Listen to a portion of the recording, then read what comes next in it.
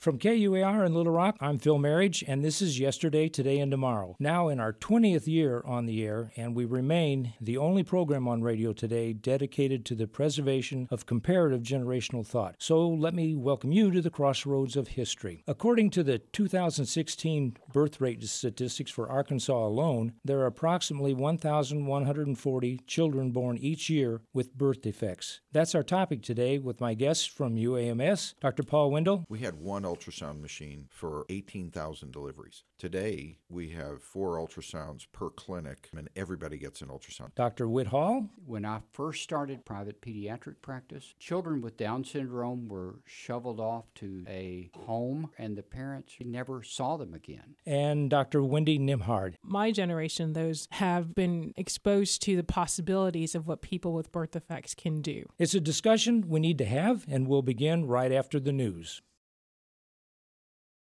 Hi, everyone, and welcome to Yesterday, Today, and Tomorrow as we begin our 20th year on the air. If you Google birth defects, this is what you'll see first. Quote, in quotes, every 4.5 minutes, a baby is born with a birth defect in the United States. That means nearly 120,000 babies are affected by birth defects each year. Birth defects are structural changes present at birth that can affect almost any part or parts of the body, end quote. In that same 4.5 minutes, 33 babies are born from the statistics of the national, from the statistics for the annual birth rate. So 3% are born with defects and 97% are normal births. Maybe that's why most of us develop a blind eye to the impact of birth defects those 120,000 children must face over their lifetime. It's also what is it? This is the week? January is National Birth Defects Prevention Month. Okay, and this is all. And January is also National Birth Defects Prevention Month. And January is National Birth Defects Month. I didn't have that in there, but I'm glad you told me about that. To bring it closer to home, Little Rock and North Little Rock have about 1,140 children born each year with birth defects, so about 3 every day. Hopefully, this generational discussion will raise awareness of and empathy for those children and now adults who live with birth defects. Are those statistics close? Yeah, we quote everybody. Every pregnant patient has a 1 to 2% chance of having a birth defect of some degree. Some degree. I thought they were pretty close, but I just wanted to make sure.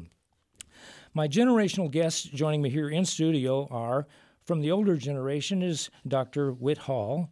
He's a professor of neonatology in the UAMS College of Medicine, who also was medical director of the UAMS Intensive Care Nursery for 15 years. He has resided on the March of Dimes Executive Board and Grant Committee since 1994.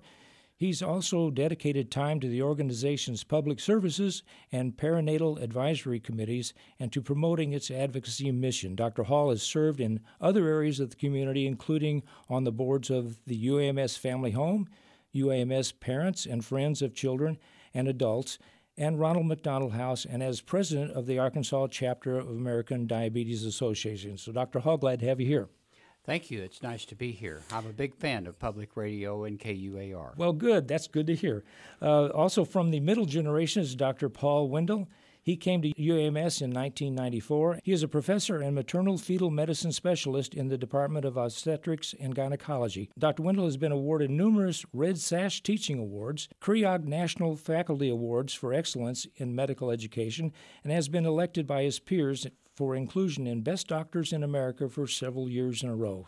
Dr. Wendell, glad you're here too. Yeah, I'm glad to be here too. And then speaking from the younger generation is Dr. Wendy Nimhard. She is Associate Professor and Department Chair of Epidemiology in the Fay W. Bozeman College of Public Health at UAMS. She is also Director of the Arkansas Center for Birth Defects Research and Prevention. She was the Director of the Arkansas Reproductive Health Monitoring System.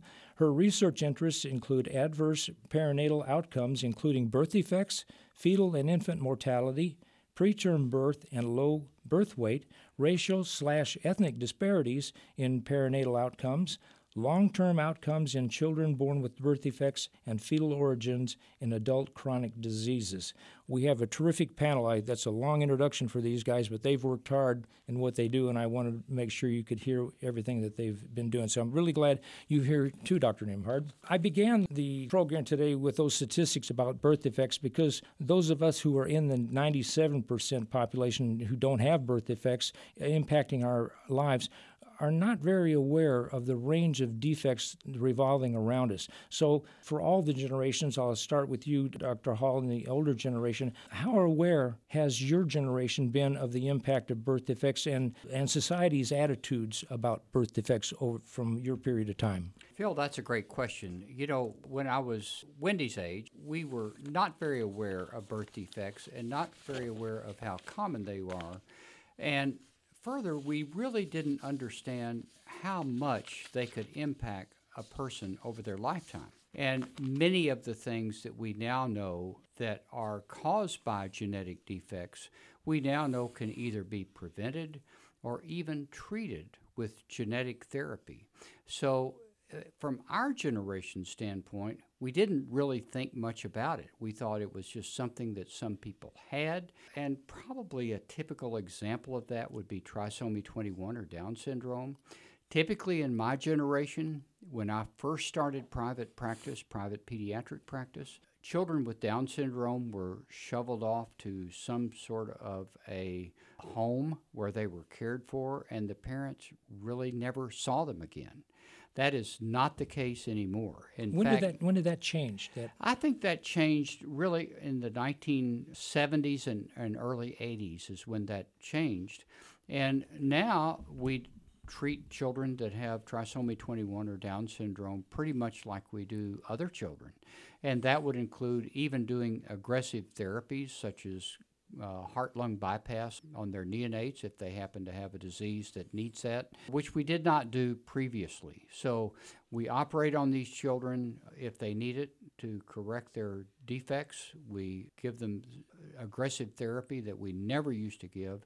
And further, we now provide excellent education and understand the educational needs of these children, and they're virtually always incorporated into the family home and into the classroom. So that has been a huge change that I've seen over my generation, and I have to say it's a welcome change. You were saying about the kids come into the classrooms now when they didn't before? Sure. They're what we call mainstreamed into the classroom. And so a child that is Rhodes Scholar can be in a classroom with a child with trisomy 21. And so, you know, we have to adjust our educational needs to these children, but certainly these children are treated much better, in my opinion. And some of that has been brought about by television. You know, there were some television programs that had to do with trisomy 21 or Down syndrome. And I think they've raised not only awareness, but I think they've also increased the empathy for that. Empathy is a good word. You and I both went to grade school and high school in up to the 60s or so, or somewhere in that time. What was the society's attitude about birth defects then? From my perspective, it wasn't all that great. Dr. Wendell, moving up into your time frame, because you're not in the 70s like we are. I graduated from high school in the 70s in 1977. Well, it's interesting.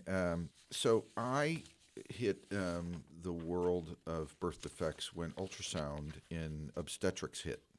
When I was an intern at a large public hospital in Dallas, a hospital called Parkland Hospital, we had one ultrasound machine for 18,000 deliveries. Today at UAMS, we have 4 ultrasounds per clinic, and everybody uses them, and everybody gets an ultrasound. Maybe only 10% of patients got an ultrasound when I was a very early physician. And so the advent of ultrasound has changed the world of what we call prenatal diagnosis and the world of birth defects, because when Whit was first doing this, he's a pediatrician and an early neonatologist, you found out about the birth defect on the birth date. We now know about birth defects in utero, and some of them are still lethal conditions in that when the baby is born, with a very serious birth defect like anencephaly. In fact, I saw one just 30 minutes ago in my clinic. That is not going to change. We're not going to change the outcome of that. Now, we do much better care of the patient and palliative care and care of the mother and preparation and that sort of thing, and it's not a surprise.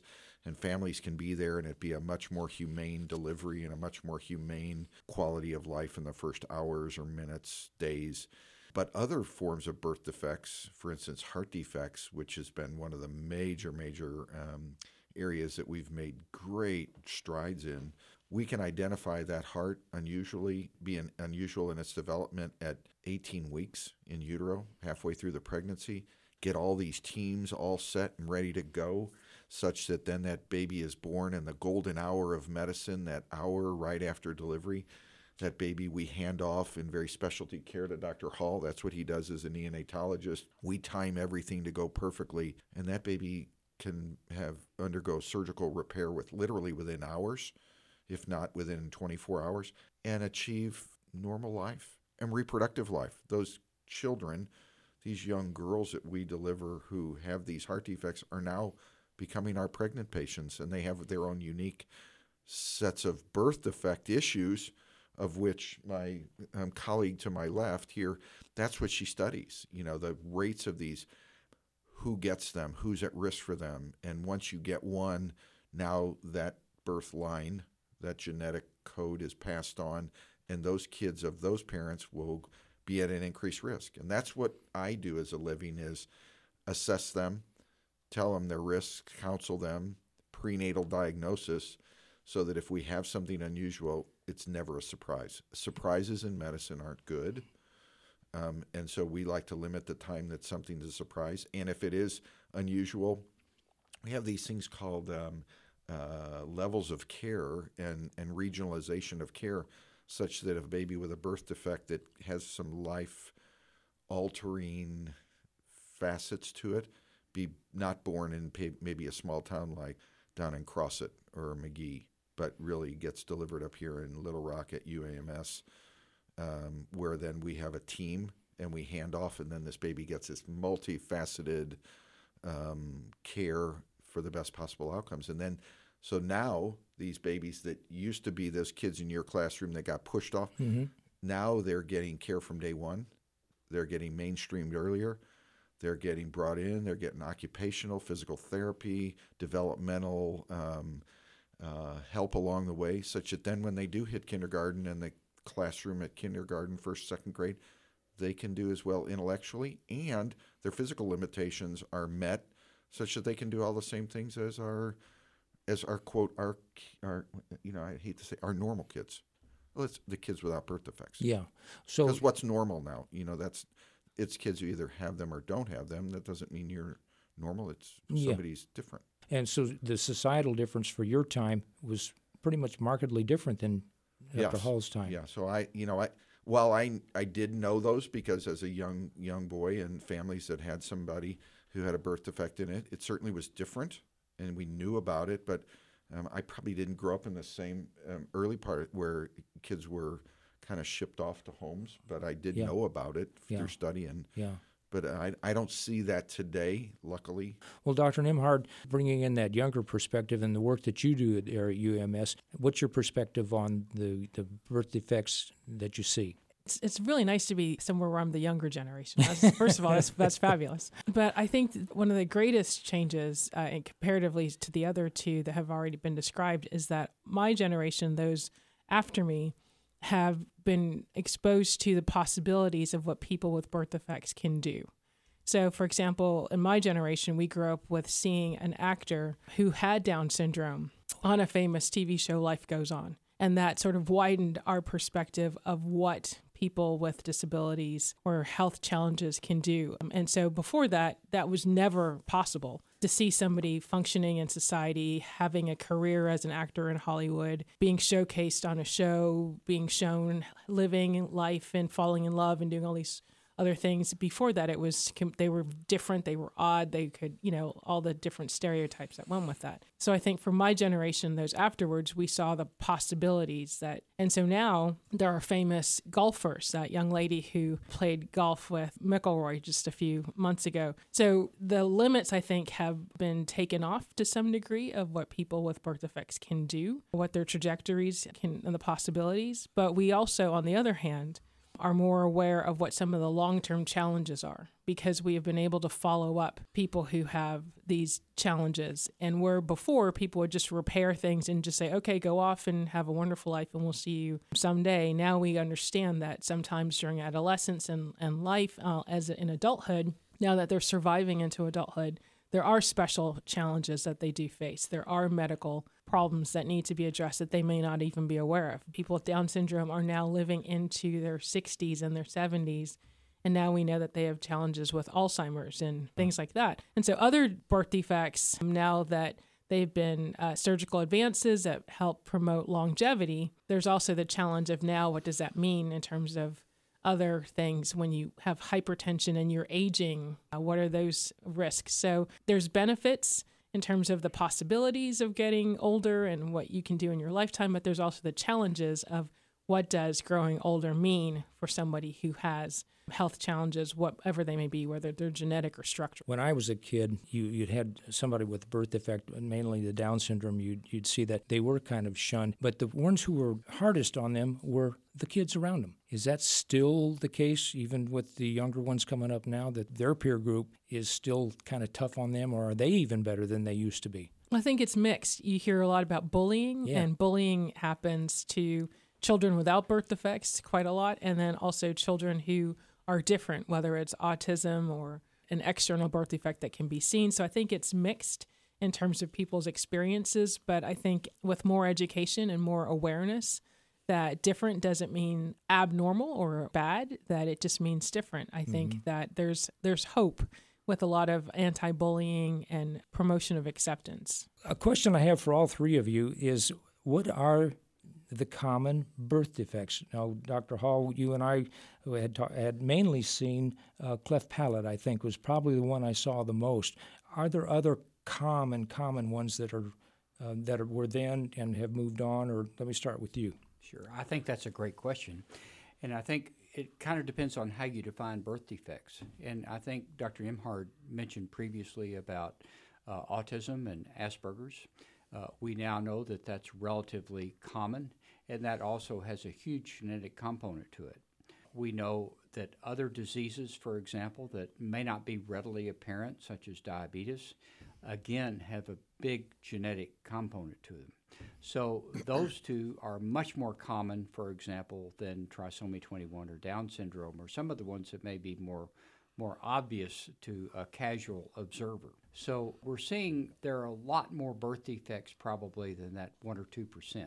The 1 or 2% probably encompasses the birth defects that are obvious, such as the chromosome problems. But there are many more kinds of defects, and I hesitate to call them defects. I really prefer to call them differences because, and I think Dr. Nimhard described it well, we now like to think of that as being, for example, a child with Asperger's syndrome, rather than call them as having a birth defect or being abnormal. They're just atypical. They have atypical neurology, and we know that the genetics of that, it's very clear that there's a huge genetic component to those defects. So I think that we have to think about how people are different. We're just seeing the tip of the iceberg when we look at trisomy 21. Would you say it's fair to say that Dr. Wendell mentioned that there were things that they can see with technology now? I think it's fair to say that children with birth defects when you and I were younger that weren't real obvious, like cleft palate, they just died. Oh, there's no question about it. Some of the minor defects that we see, and certainly some of the chromosomal defects, they all died early. Now we know, for example, with trisomy 21 as well as the other trisomies, the other chromosomal abnormalities, there are huge variations in how people present and how people respond. Even defects that are very, very severe can oftentimes not be complete defects, and they can only be partial defects. And as a consequence, they're manifestations of those trisomies or those chromosomal defects are different. You know, Phil, we're all different in one way or another. I like the idea of saying that we're seeing differences, and the differences that we see are probably much more common than we previously thought.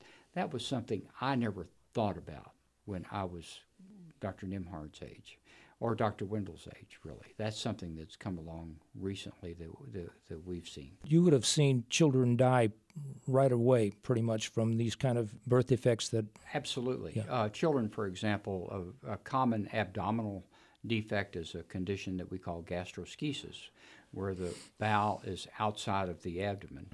We don't really know why, unless Dr. Nimhard has figured this out. But for some reason, that defect is increasing. Previously, when we did not have the technology for what we call TPN or hyperalimentation, and although we did when I was just starting, it was very rudimentary, and many of these children, in fact, most of these children died basically of malnutrition and infection. Now the survival is 95+% of children with this particular defect. And that's a huge change in our technology and our ability to care for these children. So when you speak of birth defects, from your reference frames, it's the kids who had something different about them that was obvious because Yes. of the behavior It or was developmental. obvious. But there are a ton of minor birth defects that you don't even know about. The most common birth defect is a 2-vessel umbilical cord. A what? And yet a 2-vessel umbilical cord, there's usually 3 vessels. But when the baby is delivered, we cut the cord off. And so that goes away. But that's a birth defect. It has some potential associations, but so that one just simply goes away. No one ever knew that existed. You mean, But then there's, so they have 2 belly buttons? well, no, that's the vessels in the belly button. Okay. Okay, so, but there's other things where babies are born with a 5th, 6th digit. That's a birth defect. There's babies that are born with fused fingers, toes. Those are birth defects. But you'd never know that. And then these babies that are born with abdominal wall defects, we call them central midline defects. Right now, we hand that baby off to Dr. Whithall and his surgical team at Children's Hospital. That baby gets repaired. Everything gets pushed back in there.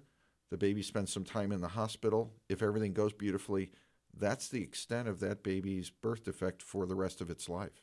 So those are sort of the minor birth defects. Cleft lip and cleft palate, too, are today what we would call minor birth defects. In the past, those were major, bigger problems because they weren't surgically corrected, and they would affect feeding, and those babies would be small and not do well.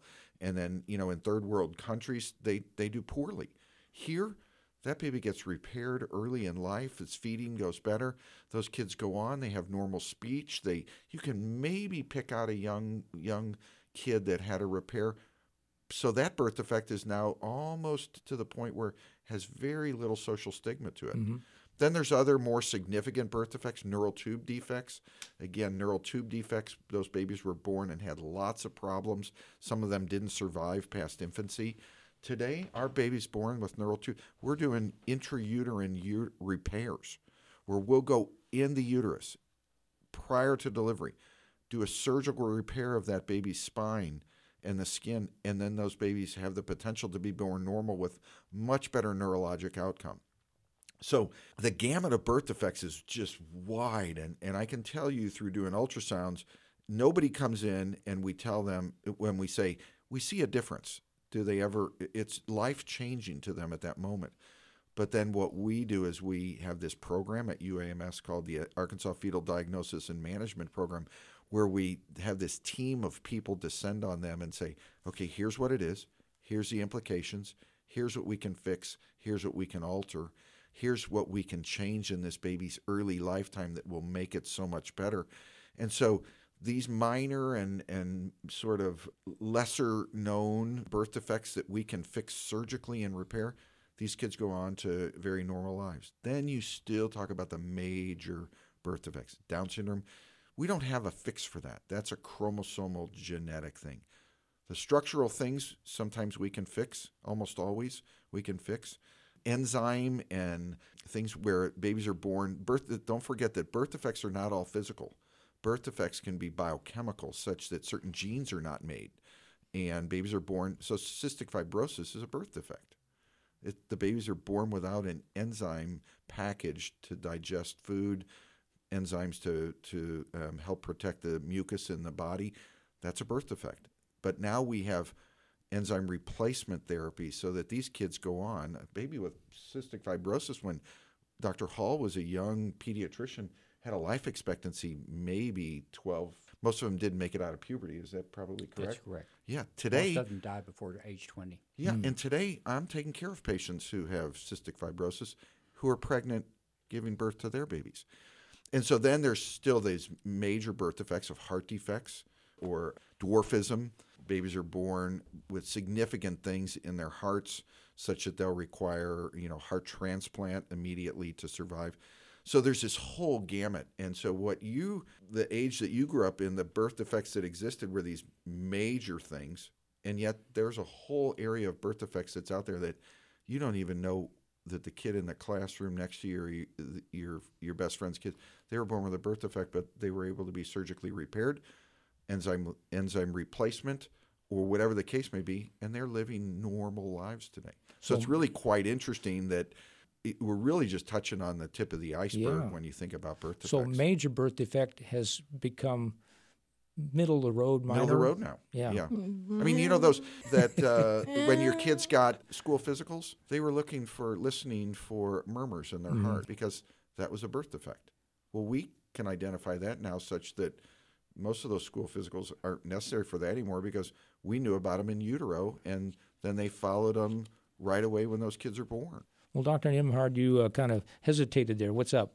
Okay, so my job is epidemiologists classify things. So we're gonna do it from the epi perspective. Okay. So I'm gonna do slightly different from what they told you. So if we're talking about structural birth defects, which is what you defined earlier, then the most common birth defect are heart defects. By far, 1% of all live births have a heart defect. And then the second most common are cleft lip with or without cleft palate. So that's the second most common birth defect. Then Down syndrome, and then neural tube defects, which are spina bifida and encephaly. So that's, if you're just counting how many babies are born with things, that's usually the order of things. In the world of how does autism and all those other things fit into that? Well, those are birth defects, but those are usually considered developmental disabilities because it's not something that is structurally wrong or something we can get in there and fix or mediate, or there's nothing that, and it's more of an intellectual capacity type challenge. So those are categorized in a different column. So when we talk about birth defects, usually people are not lumping in autism or Asperger's into that category. So for people who are listening, who might be wondering, well, why isn't autism in that list? That's why, because it's usually in a different category of developmental disabilities. And then things like sickle cell or thalassemia or things that you screen with newborn screening, that's usually not lumped into a birth defects, even though they are, because you're born with a metabolic disorder like Dr. Wendell was saying. It's usually not rolled up into birth defects because that's considered a metabolic disorder. So that's why if people are listening and thinking, well, how come that's not in there? And that's pretty common. Hemophilia and other things like that, that's why it's stuck in that category. So when we're talking about birth defects, it's usually things that have structural or genetic causes in that category. So that's the answer for what are the most common birth defects. And so when we get into major and minor, Dr. Wendell and Dr. Hall were absolutely right. There are varying severities of birth defects when babies are born. But usually from the epi perspective, not from the clinical perspective, we lump major in anything that requires repair or has significant impact on the baby's life, functioning, or can cause mortality. So things like oral clefts, cleft lip with or without palate, we still consider major, because even though they are repaired, long-term studies are showing that there are some issues that arise later on in life. So there isn't just fix and go and you're done. So it does have impact on, for example, self-esteem. It can have impact on different levels of cognitive functioning and executive function and different things like that later on in life. We don't understand all the reasons why those things occur, but from the epi perspective and the research perspective, we still classify clefts as major. From the clinical perspective, they're absolutely right. It's a very easily repaired defect for the most part, depending on the severity of it. And the babies do quite well in Western countries that have the capacity to do the repairs. It sounds like there is a difference between genetic birth defects and malformation type birth defects. Am I asking that question correct? Yeah, at least as an obstetrician would look at this. And we would look at a baby, a fetus in utero, and a birth defect is something is missing, something is structurally different, something is genetically altered, and we can, through various different things. A malformation would be something that's different in the fetus because of the environment in the fetus. Let's take, for instance, the most common malformation that we'll see will be a mom who has decreased amniotic fluid or absent amniotic fluid, and the subsequent malformation would be club feet or contracted extremities, where you might get the legs, the knees bent the opposite direction, or a flattened facies, or hands and arms that are not in the right position because the baby didn't have the ability to move in utero because the amniotic fluid was decreased. Yeah. And so that's what we would call a malformation, in that the structure and everything that's there, the bones and the muscles and the ligaments and tendons and the nerves all exist. They've just been pushed out of position because of something in the uterus. And so that's sort of the distinction we make between structural birth defect and malformation. Birth defects tend to come from either an environmental issue, a genetic issue, or some effect. We actually come from teratogens, which are medicines, drugs. And those are sort of the categories that we lump them into. And then malformations come from a condition in the uterus. Compression from a big fibroid, compression from lack of amniotic fluid, or lungs that don't work well because of lack of amniotic fluid and development. So that's how I see that, because that's how it affects my world. Would you agree with that, Whit? I agree totally. The only thing I would add to that is one of the other major causes is infection, particularly viral infection. Sure, yep. Cytomegalovirus, or CMV, for example, we know very commonly affects the hearing. It can also affect a baby's brain development, such that babies have malformed brains. And probably one of the most significant recent discoveries has been that of the Zika virus that many people have probably heard of. And that can certainly cause huge changes in brain development. One of the things that is probably well known, and people that are out there listening now, Dr. Wendell mentioned teratogens, or substances that can affect the brain development. Probably one of the most common, if not the most common teratogen that we deal with is alcohol. And it's very important, for example, that mothers who are pregnant do not drink, because we now know that alcohol can cause huge changes in brain development. How much alcohol? Well, that's a great question. There are some people, for example, that can take only a small amount of alcohol and their babies will be significantly affected. Others can drink quite heavily and their babies will either not be affected or be very minimally affected. And it makes a difference in the gestational age, the trimester that the mother's in. Almost everything from fetal standpoints, the earlier and the longer the fetus is exposed to a teratogen, an environmental toxin of some sort, the longer it's exposed and the younger it's exposed as it's developing, the greater the effects. For instance, our mothers who drink in pregnancy, if they did it throughout the first trimester, the chance of fetal alcohol syndrome is quite high, in fact, very scary. And yet later on in pregnancy, in the third trimester, in the final weeks, almost no effect. Sort of the neurotransmitter, the brains, everything. Structurally, you can't change a fetus once the structure exists. Yeah. Then you alter its neurotransmitters and how the brain functions, and that's how that affects in this. So that's more developmental than structural. Well, how does the fetal alcohol baby begin life? What are they up against? So just to tag on to what they said before I answer your question, and the type of alcohol matters, right? So it's hard to answer the question of how much alcohol matters, because beer versus wine versus spirits versus, so the type of alcohol and the content of the alcohol varies significantly. So women can binge drink on beer versus taking 3 shots of vodka. What is the amount that will confer the greatest risk for the baby? There's a lot of debate about that, but we do know that nothing good comes from drinking alcohol during pregnancy. So if you are concerned or worried about that, the answer is just don't. But what does the baby face? So the baby faces significant problems because the fetal alcohol spectrum disorder, as it indicates, is a wide spectrum where it could actually cause structural changes in the facial features, much like if you can think of somebody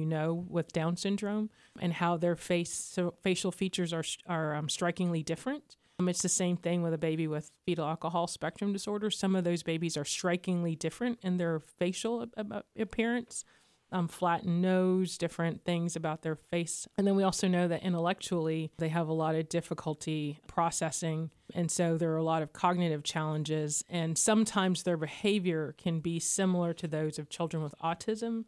So sometimes people can misunderstand that a child that's displaying certain behaviors, they just assume it might be autism or some similar type of developmental disability, but really it's fetal alcohol spectrum disorder. And in fact, Dr. Ken Jones out of University of California, San Diego has pioneered that work. And he and his colleagues there have actually shown that a lot of people who are currently incarcerated have fetal alcohol spectrum disorder in some degree or others, because one of the characteristics is an inability to feel empathy and an inability to understand consequences. And so you can imagine that particular type of individual can commit various types of crimes and have no empathy towards the victim and be repeat offenders because they don't really comprehend why they're being punished or having disciplinary action taken against them. So it can be a quite severe outcomes for those individuals. I'm going to address it more from the effect of meth is a highly addictive drug that when you talk to anybody who's used meth, they said if you use it once, you're hooked. What we see on a much greater percentage is that it's the activity around the meth that causes the greater problem. Once somebody starts using meth, they need more of it. And as they need more of it, their life becomes very disordered. And as their life becomes disordered, they make bad decisions. As they make bad decisions, they don't seek medical care. They have multiple partners. They have to start selling sex to buy more meth, which then gets them into sexually transmitted diseases, risks of preterm labor, abuse, and that sort of thing. So that's a spiral downhill on their social life, which then affects the pregnancy and rates of prematurity and that sort of thing. But the other thing it does is it destroys their heart, and it leads to high blood pressure, and it leads to combative, wild behavior. And we get these patients brought in restrained because they're erratic, terrible behavior. And then that leads to preterm labor, and then we can't adapt to the patient and get them to respond because they're, as the quote phrase, they're strung out on meth. And then finally, there's the patient who has so far into meth that their hygiene, their nutrition, their teeth are terrible. And from teeth and nutrition and hygiene being terrible, it increases the risk of infections, which increases the risk of prematurity, which increases the risk of then handing a small growth-restricted baby to Dr. Hall in the nursery, and you'd say, well, the mother's been on meth. So did the meth do this? It's hard to now say what all this interplay of all these factors. So we don't really know that there's a meth sort of malformation or meth birth defect, but we know what the meth mother looks like who produces the premature, very growth-restricted baby. Do those babies tend to die? No, not at all. In fact, one of the things that we have a really hard time figuring out, is it the drug itself, or is it the lifestyle, as Dr. Wendell alluded to, that damages the unborn child and therefore causes problems in the newborn period. Now, it's interesting that methamphetamines and cocaine, while they have severe effects on the mother, they oftentimes have very minor effects on the newborn. And these drugs are probably the most dangerous because they're associated with high incidences of child abuse and sexual abuse and physical abuse for their babies. It's really hard to know. We are involved right now in a study looking at opiates and trying to figure out what are the specific effects of the opiates versus what are the effects of the lifestyle from somebody who is using opiates as part of their lifestyle. Which one causes the effects on the child? We used to think that, for example, that methamphetamine and cocaine both cause a condition called necrotizing enterocolitis, which is a big, long doctor word, which just means lack of blood flow to the baby's bowel. And so we would hold these babies without anything to eat or drink for 3 to 5 days and give them IV fluids that provided their protein and nutrition. We now know that that's not the case. We've changed that. Now, the other thing that I just want to say that's different about alcohol in my generation, we used to treat preterm labor with alcohol. We would actually treat the mother with alcohol until she got a little drunk. So, and we give it IV. Really? Yeah. Yep. What a trip. Wow. So we do that.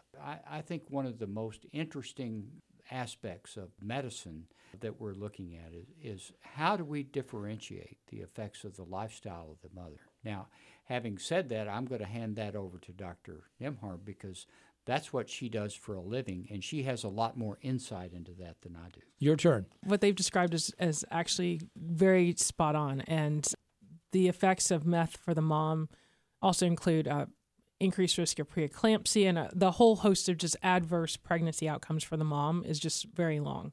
So using meth during pregnancy is just not good in any case for the mom or for the baby. And so far, the studies have not really shown that there is a methamphetamine birth defect syndrome or a particular defect that's associated with meth.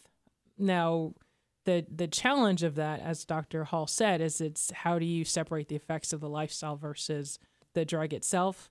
Either way, there hasn't been any particular defect or constellation of defects that have been identified. So as of this moment, and this could change tomorrow, but as of this moment, we don't see anything associated with increasing the risk of birth defects among meth users. But there are ways to separate out the effects of the lifestyle versus the drug itself, the way we can design those studies. But it's the challenge with a lot of addiction research is there are usually people become addicted for a whole host of other reasons, and they're not just using one drug. They're often drinking alcohol, smoking, and using a variety of other substances. And is it that particular substance that's the problem, or is it all the other things that they're doing in addition? I had a OBGYN said at one point, I'm just happy if the mom's doing one of the long list, because usually they're doing alcohol and they're smoking and they're doing marijuana and they're doing meth and they're. So if you find one who's just doing one, you're just sort of relieved, right? Because you can address the one.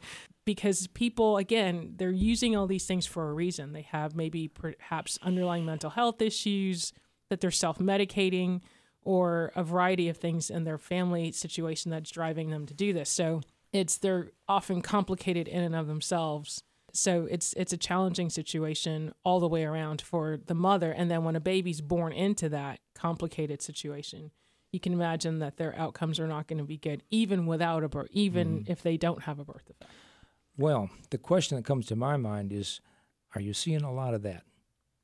Yes, way more than we would like to admit. We are one of the larger states in the nation with meth issues because we're very rural and you can get the things easily and you can be out and away, and we hate to admit that we are one of the leaders in the country of meth use in pregnancy. So it goes in this triumvirate of poor education, poor nutrition, poor poverty, lack of education, that all breeds meth use. Well, let me ask the question in a different way then. If you have 10 patients come in, is there a good chance that there'd be 1, 2, 3, or none? The hard part is that we all practice in different parts of this state, and so UAMS it sort of is the one hospital that has an open door 24 hours a day to all patients, all comers. And as you might guess, most meth users do not have an insurance carrier, tend to have lack of care, lack of funds, maybe even not even know they were pregnant. And they're not probably going to your average doctor, not sitting in the average doctor's office. In fact, most of them don't have great prenatal care for a variety of reasons, many of we've touched on. So we are way overrepresented here at UAMS, way overrepresented in our nursery at Children's Hospital from those babies, because they tend to be born early. They tend to be born when the mom is sick because the mom doesn't have prenatal care. So we unfortunately see so much more than we'd like to admit, and it's way overrepresented. So from a dollars and cents standpoint, it must be very expensive to deal with those children. It's huge. It's huge. Yeah, and yet it's all about prevention, but trying to prevent the ills of society is a multifaceted thing that we're not doing well. Yeah. Well, mental health plays a huge role in that, as has already been pointed out. And mental health is an underlying theme that tends to be very prevalent in the addictive patient. Well, Dr. Hall, when you and I were young, and there was an old-timey doctor who had his practice for all those years, he probably never saw anything like this, did he? Oh, absolutely not. And you talk about the incidence. If you look at studies, for example, of opiates, and if you test all mothers, when I say test, you actually do chemical screening to see if they have opiates in their system. It's about 5%. So if you have 10, you'd have to have 20 to have one. But I think that, as Dr. Wendell stated, it seems like there are more at UAMS, and part of that is because we have an addiction program that is very good. We're very grateful for the people that work with these mothers that have addictions, because they have an empathy for this population, and many of these mothers really want to do the right thing. Sadly, several years ago, and this was not true when I was a young physician, there was a big push to be sure that everybody was completely pain-free. And the CDC put out, all kinds of warnings, and then everybody got into the mix, including the Joint Commission that accredits hospitals to be sure that patients were treated appropriately for pain. Pain is the sixth vital sign. Oh, really? It was. And so because we just of that, didn't want anybody to hurt, so we gave out opioids like candy, functionally. And so now, if somebody got their tooth pulled or they got a cavity, they may get 20 pills of opiates.